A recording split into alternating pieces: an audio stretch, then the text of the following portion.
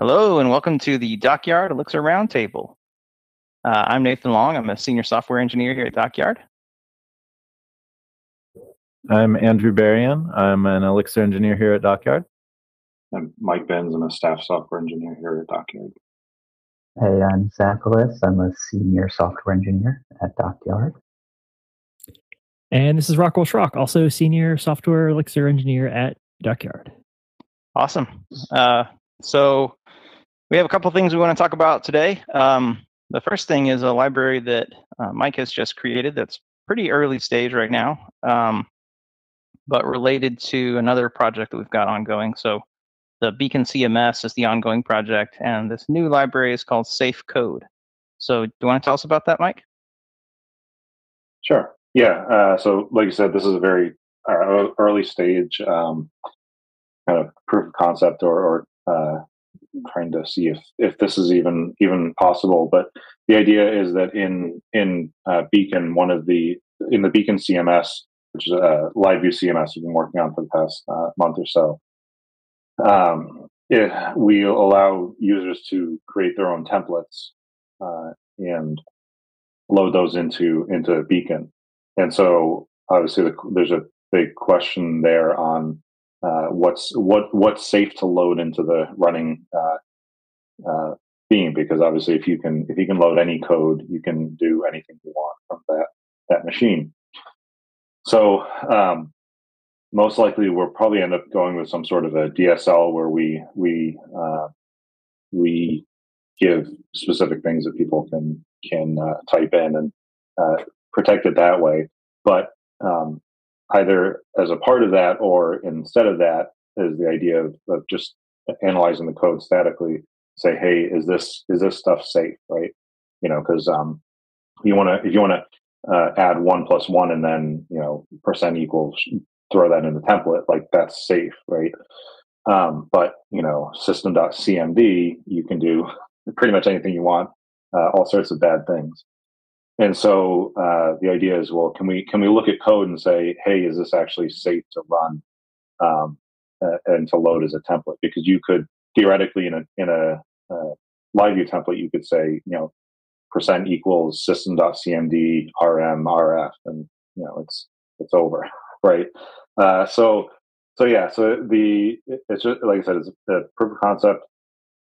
It's approaching it from a kind of a whitelist idea where there's the basic building blocks are allowed, like for loops and all sorts of the basic Elixir stuff that in and of itself isn't dangerous. And then obviously, so like enum.map is not dangerous, but if enum.map has system dot whatever as the function, that's bad. So so it's just right now it's got a couple of functions for Elixir and a couple of functions for Phoenix that it allows, and then it allows you to define your own set of allowed functions, which Beacon's taking advantage of that, because Beacon has its own DSL where there's a couple of functions you call direct that it then needs to whitelist. So so that's all it is. It's a proof of concept to test, and we'll see how it goes. Obviously, there's plenty of other ways to take down a system other than just statically, calling bad functions, but we'll take it one step at a time. So who are the players? Like, I'm trying to picture who all is involved in this. Like, there's the CMS is deployed to a web host somewhere, right? And then somebody is the administrator of that. Somebody is putting in posts, I guess, like blog posts or whatever. Who would be creating templates, and who would be setting up what functions you're allowed to call in those templates? Yeah, I mean, and so that's going to depend on what your project is and who you have working on it. It could be anywhere from, you're the only one doing it, and you just want to make sure you don't do something dumb, and or whatever, all the way to, I could imagine like a multi-tenant hosted solution that where anyone along the line could potentially be a bad actor up to the, obviously the person that deploys it would be the one that would be trusted. But so then, yeah, it really depends what the situation is and how you would use it. But yeah, the idea would be that there would be end users, some sort of end user, whether they're administrators or slightly elevated users on the system that could define templates or components or whatever. Yeah, so that's how. Yeah, it depends. Okay, but you're envisioning that, like, if Acme Corp is using this CMS for their blog or whatever, somebody at Acme Corp can actually say, like, these functions are allowed. It doesn't have to be like built into Beacon that these functions are allowed. Right. Yeah. So when you call into SafeCode, you pass any additional validators that you want, and so Beacon's going to pass its own ones for its own DSL.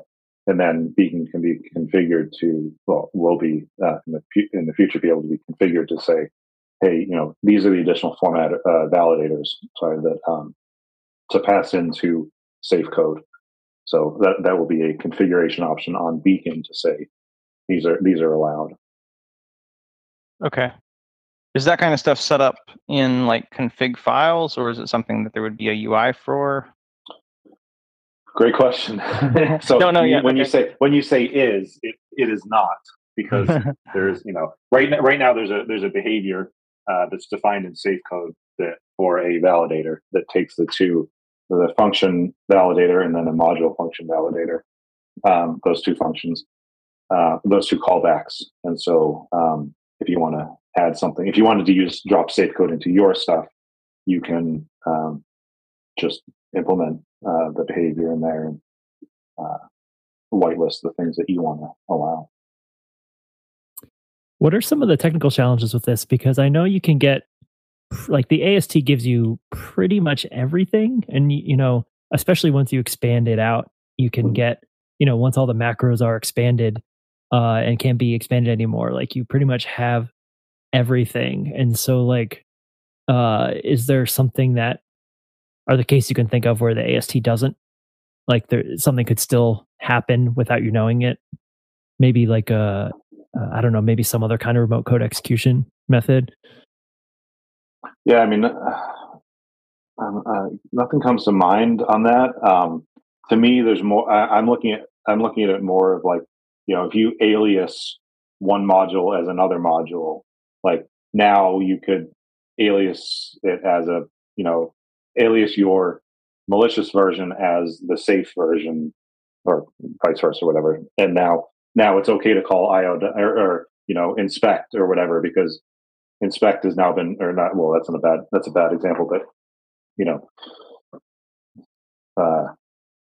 whatever the function is, if you're able to alias over something that is normally safe. So there's thoughts there. Can you even allow alias in that case? And knowing what modules actually being called at any one point. So there's all sorts of things there where this could turn out to be not a valid approach, but we'll poke at it and see. And in general, these are being performed at compile time, basically, these checks, right? They're not like runtime checks. Right. Yeah, no, exactly. Yeah, that'd be the idea. Because with Beacon, the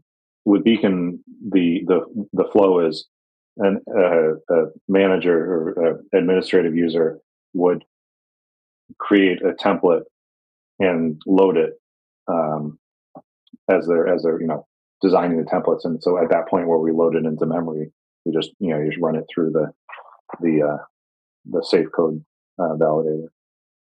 It's pretty cool that you have a couple of advantages in Elixir doing this compared to some other languages where you would have to just look at the code basically as a string. Like, the fact that you can look at it as an AST gives you a lot of power, and also the fact that, as Rockwell was saying, you can do that at compile time. That you're not going to be doing a bunch of expensive and iffy kinds of checks every time the page loads or something horrible like that. Right. Yeah. No, that'd be. Well, I mean, although it is, it's Elixir, so it's still, and it's all in memory, churning through that stuff. So it shouldn't be that bad. But yeah, no, definitely, it's nice to have that. Yeah, and the approach is one, from I've done a bunch of work on, or a bunch of features for Credo, and so that it's a similar approach to that of grab the code, pull it into AST, and then just look for certain things in the AST. Or actually, I shouldn't call it AST. In Elixir, we call it. I found this out last week. In Elixir, we call them quoted strings, not AST. So that threw me. That there's a line in the docs that's so they are quoted string. To me, it's hard to make that change. I'm not sure if I'll be able to. Yeah, that's an interesting distinction because the AST, I think, refers to like the whole thing. I don't know. Well, in Elixir, at least how I read the docs, the idea is that the concept of AST as a whole, what is called AST in other languages is called quoted strings in Elixir. They're supposed to be so. Okay. So I'm looking at the code and I see you're using macro prewalk, and you're calling a function you've got called valid node. And then you have some like predefined function heads for that are like, if it's a binary, it's fine, right? Yeah. And then when you get down to functions, that's when you call out to, okay, let's go look at our list of safe functions. Is this going to be allowed? Yeah. So there's two layers. There's with the way the AST presents to you, you have direct functions. So like if you call inspect, it shows up one way in the AST. But if you call io.inspect, that's obviously calling a module and a function. So there's two checks. There's the callbacks that we allow for custom validators. Take those two things: a module and a function, or just a function, meaning it's being called right there. Because one of the problems with the AST approach is we actually we are not positive where exactly it's being called just by looking at the AST. So if a call to inspect might be calling kernel.inspect, but if there's no way to tell the difference between kernel.inspect and a local inspect function, because the AST just says, hey, it's calling inspect. And so again, that kind of gets into we can't with AST, we're not tracing where exactly the call is going to end up going to. So, but maybe we have to figure out how to do that, or maybe there's another way to approach it that would allow that to happen. So, yeah, and so Beacon CMS is one use for this. The other thing that I was thinking it might have use in is with live books, because one of right now with a live book you can't really let anyone that you don't trust use your livebook server, right? Because they can right off the bat just wipe the server. You kind of have full access to it. So the question is, how do I know with when I was doing something similar with it was a Jupyter notebooks or whatever it is in Google, they have on their site, you can just jump in and use theirs, and that's obviously sandboxed somehow. But yeah, so if we want to get to some sort of publicly available live book server, something like this needs to happen. Whether this is the answer or not remains to be seen. But I know a developer friend of mine does Ruby development for one of the sale like Shopify or something, and their plugins are in pure Ruby, but they use their own custom, I think, Ruby interpreter, or it's got their own crazy rules where there's all kinds of limitations of just like basic language constructs, right? And it's so limiting that you can't even write idiomatic Ruby to like solve simple problems. You have to do things in weird ways, and you're always hitting roadblocks. And so that's definitely an approach you don't want to take from my experience. Exactly. Like you don't want to have to take things away or limit things artificially if you can help it. Right. Yeah, and to Nathan's question, it's really who in your stack of people that you trust or don't trust do you trust with each level of it, right? Who's gonna actually be writing the templates or the code, and who's gonna be then adding the custom validators to say that these things are okay, and then it's just lots of questions, lots to explore. But like I said, that's the point of the project, is to start poking. But from a security standpoint, I mean, it's hard to know what all the possible vectors of attack could be. So, like you said, it kind of remains to be seen how feasible this is going to be. But the fact that you're starting with an allow list approach, where like we're not gonna try to tell you all the things that you can't do. We're gonna assume that you can only do these things, which is the most limiting approach, but it's also the safest approach. Like, right. So we'll open it up as we see fit. So I was just thinking, oh, what if somebody does apply? Like, oh, but you're not Right, gonna have you're not gonna have right. apply. Exactly. Apply is not going to happen. No. Yeah. So that's although I mean, the thing is, apply. The problem with apply is if you're writing an apply function, you're outside of very edge cases, you don't know you're passing in a variable, right, and not an actual function. So you could say, oh, well, we'll just check if that function's okay, but if that's a runtime thing, I mean, I guess technically you could hook it up so that you can validate apply functions, but on the fly, but that'd be a different level of it. Apply exactly. I'm like, well, I can't do enum.map because what if they pass the function in that does something really dangerous? Well, that's okay, because the way the AST walks, it'll eventually hit that. It'll say, the enum.map is fine, but the FN and the arrow, which actually the AST has as separate things, those are all fine. And all of a sudden, system.cmd, nope, that's we're not doing that. So, but the thing is, even there's things like recursion. Like if it's safe to call a function, but if that function recurses it infinitely, like it's going to, well, Elixir better than others, but it's going to eventually, have a really bad day spinning on something, even tail recursion or not, it could impact it. Those are the higher level things that we can at least surface by working through this and thinking through it. Yeah. So it remains to be seen how complete of a solution this is going to be able to be. But I think it's really cool that you're even attempting it, and it's really cool to think of the advantages that we have in this ecosystem for doing something like that. And it seems like a really interesting approach.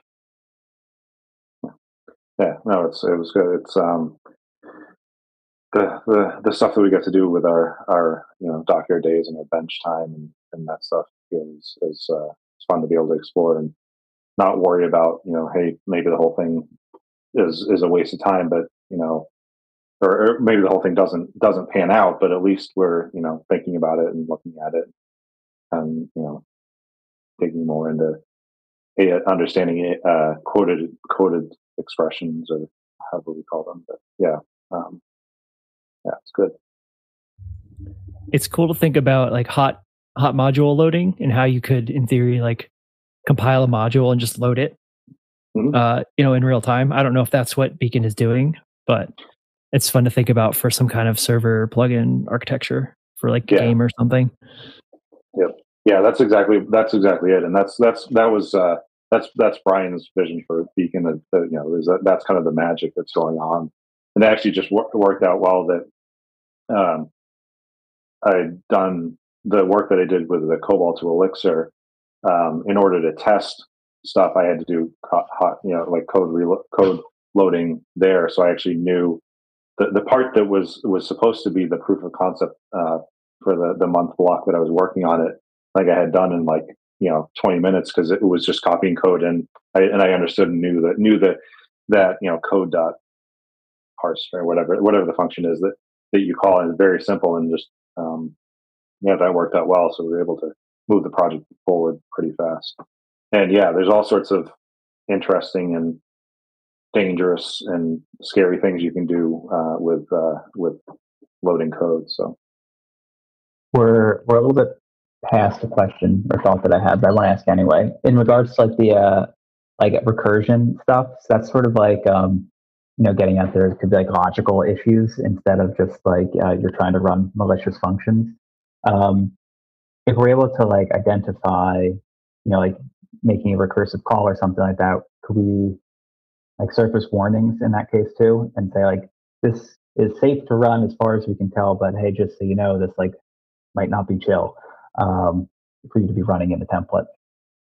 Yeah, no, that's definitely a good idea. The idea of warning for potential things. The question is though,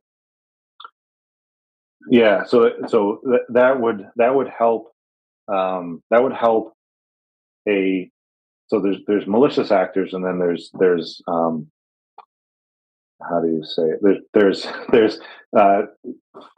what footgun or the users that might do something that they're not intending maliciously, but don't realize that this can take the system down. So that would help for that, for the users that aren't trying to take the system down but might accidentally do that. So yeah, so that idea that there's levels of what we need, of users that we want to either say, like we have to shields up, protect from you, versus this is your system. You can do this if you want. Just a heads up, this might be dangerous. So that's a great idea. Cool. Anything else you want to add on that subject, or should we? No, just if anyone's listening to his thoughts, the repo's out there, and actually I just found out about GitHub discussion, so maybe I'll try to open up a discussion thing on that, however that works. Cool. Yeah. Using processes for isolation would be interesting too, because like literally, if you just run the code on a separate process, worst case, you just kill the process, right? Right, exactly. And it'll be garbage collected, and you can monitor it, and you don't have to worry about it. Like it literally can't take down the whole system. The Beam will make sure of that. Right. Yeah, and that's where the run there'll be a potential runtime application of this for that to say, all right, we're spinning this off in a safe process that obviously we still need to protect against system.cmd, because that's not gonna matter what process you're in if you do that, but for the overloading and whatever that sort of stuff. Yeah. Cool. Well, I had another topic I wanted to bring up for discussion, which is code readability and how that relates to pull request review, the whole topic of pull request review. And it's something that I've had kind of good and bad experiences with dealing with, and this also ties a little bit into our discussion of Credo before, because some of the Credo stuff is about trying to keep your code readable. I had an experience a number of years ago working with a team where a teammate who was on paper my equal in rank, I felt like a lot of the PR review I got was kind of talking down to me, and a lot of it was very like subjective, like this is my opinion, I like doing it this way. And I was like, but my way is fine also. So that kind of put a bad taste in my mouth and made me consider a little bit more how I want to not be pushy in a code review. Actually, we have a blog post up from a couple years ago that Pat Collins made. He's not on the call today, but he wrote a really nice post about reviewing code that we can link in the show notes. And he talked about things like being kind, treating somebody as an equal, even if they're more senior or more junior than you, asking questions instead of making statements. I think those are all really good suggestions, and even like having a clarifying conversation if you need to. So that's all really good. But I think one of the sticking points with code review sometimes is that what's readable is kind of a subjective thing. Like, to one person, this seems like readable code, and to another person, it's not. And I mean, at an extreme level, like, if you're on a team that's everybody's writing Haskell and everybody's working in like finance, like the stuff that they're doing, if I were to look at that, I'd be like, I have no idea what's happening here, But that doesn't mean the code is unreadable. It's not readable to me. And that's the thing, is like readability it depends on the reader. So I think that thought led me to realize that the real question is, can the people who need to read it? So for an open source project, that's anybody that would use it, maybe, or anybody that might be qualified to contribute to it. But for something that you're doing at a company, the code is readable if it's readable to your teammates. And that's really the key question. That lets you narrow it down.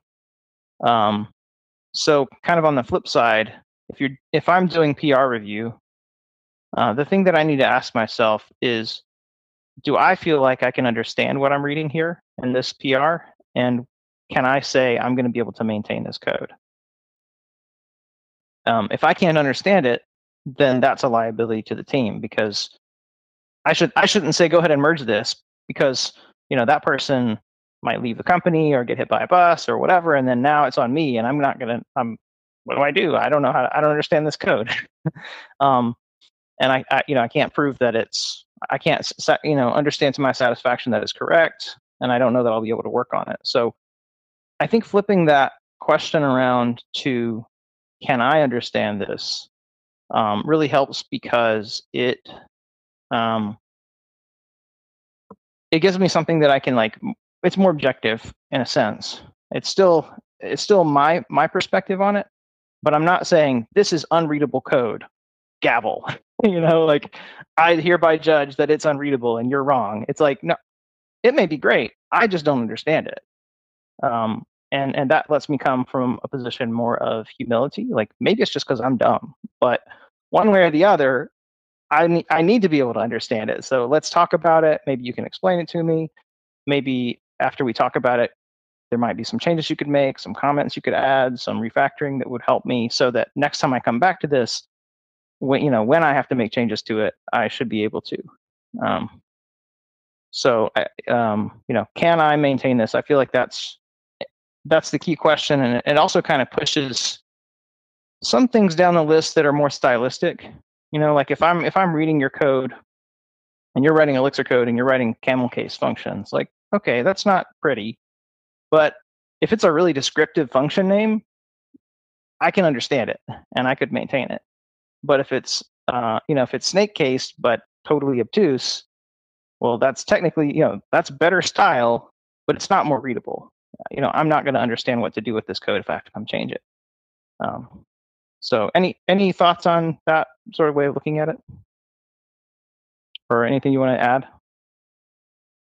I have a lot of thoughts. I'm not sure I can organize all of them. But one of the things, so I guess first of all, a lot of what I sort of think about when I'm hearing you sort of describe this process of like reviewing PRs, or you talked about sort of how you felt when reading some of the like communication via text while doing PR reviews with your teammate. And to me, a lot of like the root of this, if like we even take a step away from like the technical aspects of thinking of things, is about like having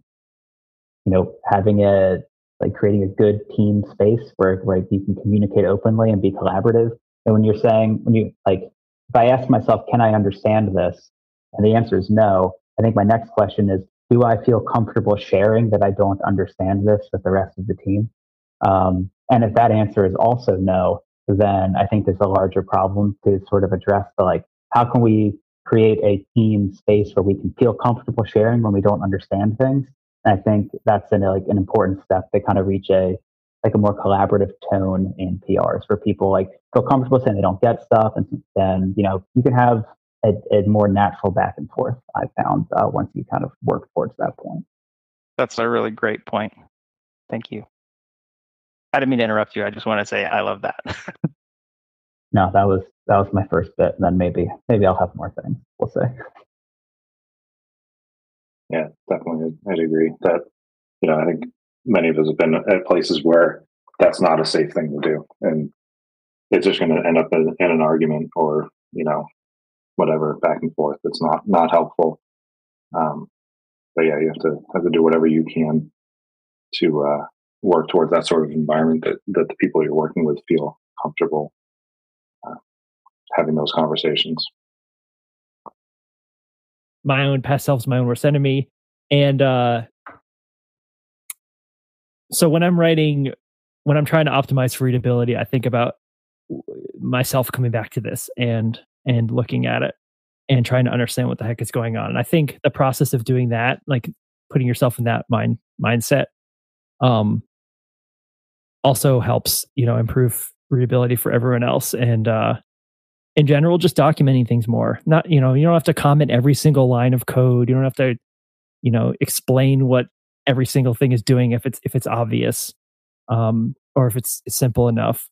But like in general, some amount of documentation is better than none, right? And I again find that the process of writing documentation forces me to think about, okay, what is this function actually doing?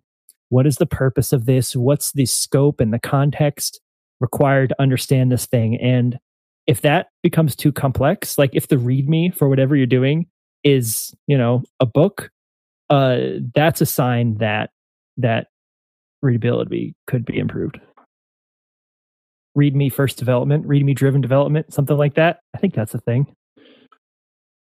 That's why Credo makes you have module docs, right? Credo has a lot of opinions. Don't we all? So I just to kind of jump in on what you're saying, Zach, about like people feeling like they can say, I don't understand this. I think that's really important. And if you're in a company where people don't feel like they can say that, or on a team where they can't, that's just like you're headed for ruin because you're going to have people who know more about software in general or more about this part of the system or whatever than others. If you can't have knowledge sharing, then it's just a matter of time before that knowledge disappears. You're going to have, actually I'm going to make like I can't give you a citation on this, but one time on a podcast, I heard about this thing where there was in different cultures, there's different sort of expectations around when are you allowed to question someone. And, as Americans, we're pretty egalitarian and we're pretty like, for better or for worse, we can be kind of self-centered and like, I can, we're pretty comfortable generally. Of course, it varies by person, but in cultures with like a really high emphasis on respect, sometimes questioning someone who's your superior can be touchy. And so they talked about this instance, I think it was a Korean airline, where this plane actually crashed. And in the flight recordings, they could tell that like the co-pilots were suggesting very gently to the pilot that something might be wrong, but they weren't being clear enough because they were kind of embarrassed. And so I think that's a good metaphor for what can happen in a team, of software as well. If your junior people don't feel comfortable saying this is crazy or weird, or I don't understand this, then maybe something's blinking on the dashboard and they're the only one who sees it, and you're not going to find that out. So I think that's a really important thing to cultivate is a sense of it's okay to question, it's okay to not know stuff. I've always made a point since I've had enough experience to be called senior or whatever, of like asking dumb questions in public, because I want people to know that it's okay to ask dumb questions. And because I have dumb questions, I really do. So it's fine. I think that's an important part of company culture. I think in general, if you have a question, then it's safe to assume that other people have the same question. They just haven't asked it yet. That's how I view it. Yeah, I mean, I think from my perspective, it's taken like some effort on my part over time to kind of try to shift from, if I don't understand something, it's because I lack the skills and ability to understand this, to if I don't understand something, maybe this is complex and we can talk about why it's complex, and kind of trusting myself and my abilities. And I feel like I wouldn't be surprised if other people have experienced similar things. So it's okay not to get stuff for sure. I was trying to take down a couple notes of just sort of, we've over the past maybe year or so on like my past two different projects, we've ended up talking about PRs a little bit. And so some sort of things that have popped up.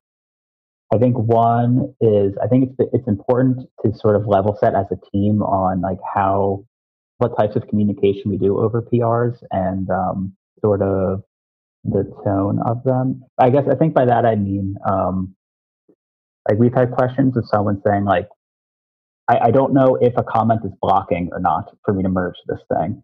Sometimes people will just sort of offer ideas, and there's some ambiguity of like, are we supposed to have a conversation about this now, or are you just kind of tossing out an idea? Is this do I need to make changes? I think some people, if you actually request changes and like use the GitHub feature to do that, some people might take more offense to that than others because it might have certain implications. Others might not.